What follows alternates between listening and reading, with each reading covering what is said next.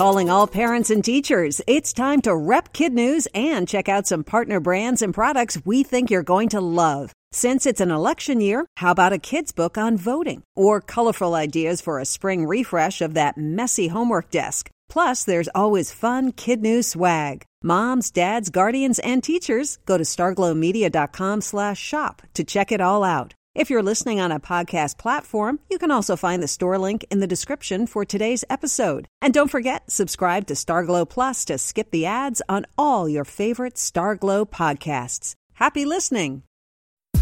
Good morning and welcome to Kid News, sponsored today by Bamboo Learning. I'm Tori. It's Tuesday, August 25th, 2020. And we begin with what a snow day looks like in the new normal. Yesterday morning, students across the country trying to log onto their Zoom classrooms were met instead with technical difficulties as the go-to platform for remote learning suffered a major meltdown.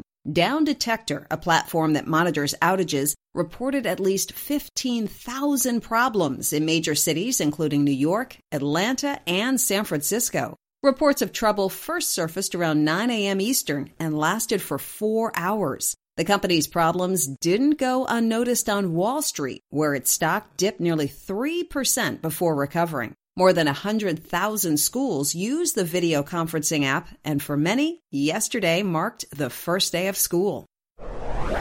Always lock the door. For visitors to a pair of popular parks in Tokyo, that message is becoming crystal clear. The city has installed new bathrooms that, at first glance, are missing something we all expect when nature calls: privacy. That's because these restrooms were built with see-through walls. It's only once visitors are inside and flip the lock that the walls turn opaque or cloudy. It's all part of a social experiment designed to change the public's perception of public restrooms. Architects say the design has two benefits. It allows people to do a quick tidiness check before entering, and they can easily tell if the loo is occupied. The downside? Well, some folks who didn't lock the door have been caught literally with their pants down.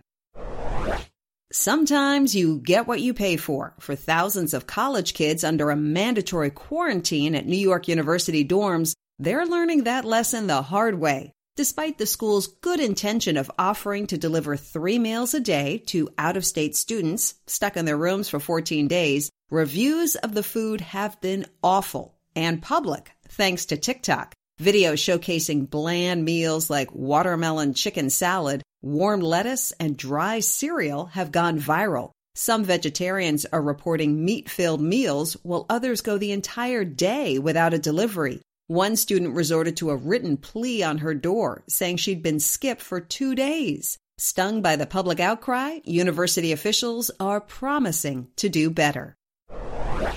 Residents of the Golden State have a new reason to stay inside. USA Today is reporting that at times over the last few days, California registered the worst air quality in the world.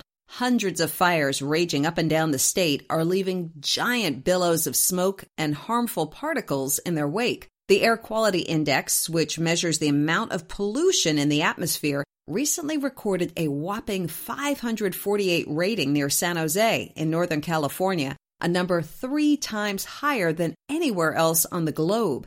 Nearby, the state's Air Resources Board is also warning of high levels of fine pollutant particles that, when inhaled, can stay lodged in the lungs. There is some good news. The latest lightning storms to hit the area did not cause as many new fires as feared.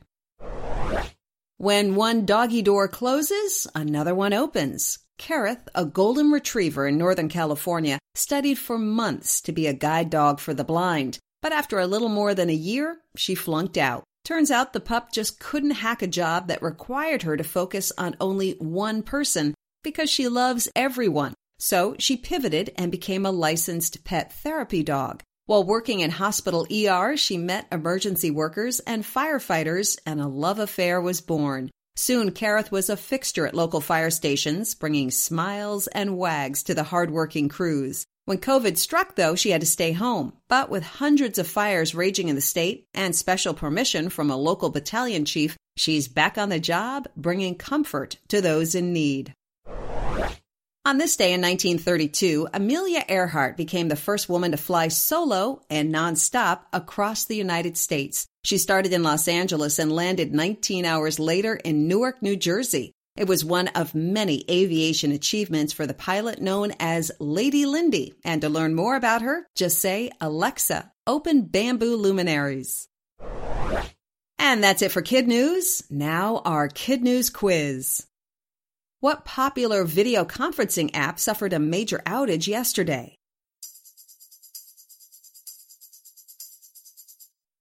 Zoom on what was for many the first day of school. What's unusual about new restrooms at 2 Tokyo parks? The walls are see-through until visitors lock the door. Why are some students at NYU getting meals delivered to their dorms?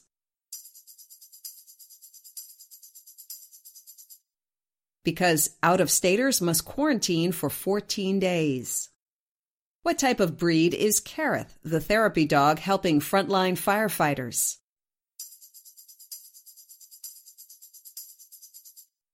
A golden retriever. And in One for the Road, first graders returning to class at St. Barnabas Episcopal School in Florida tomorrow morning won't be sitting at desks. Instead, they'll be in the driver's seat of their own personal Jeep. Wanting to make COVID safety measures feel less intimidating, their teacher, who drives a real Jeep, reimagined the now necessary trifold plexiglass dividers into a windshield and windows. Then she used construction paper to complete the colorful design. On top of it all, students even get their own personalized license plate. Before we go, we have Kid News birthday shout-outs today for Advait in Ellington, Connecticut, Julianne in Deatsville, Alabama, Graydon in Wyoming, Michigan, and in Texas, Yihan Sun in McKinney, Holden in Denver City, and Beckham in San Antonio. Thanks for listening, everyone. Don't forget to follow us on Facebook, Instagram, and Twitter. We hope you tune in for more Kid News tomorrow morning.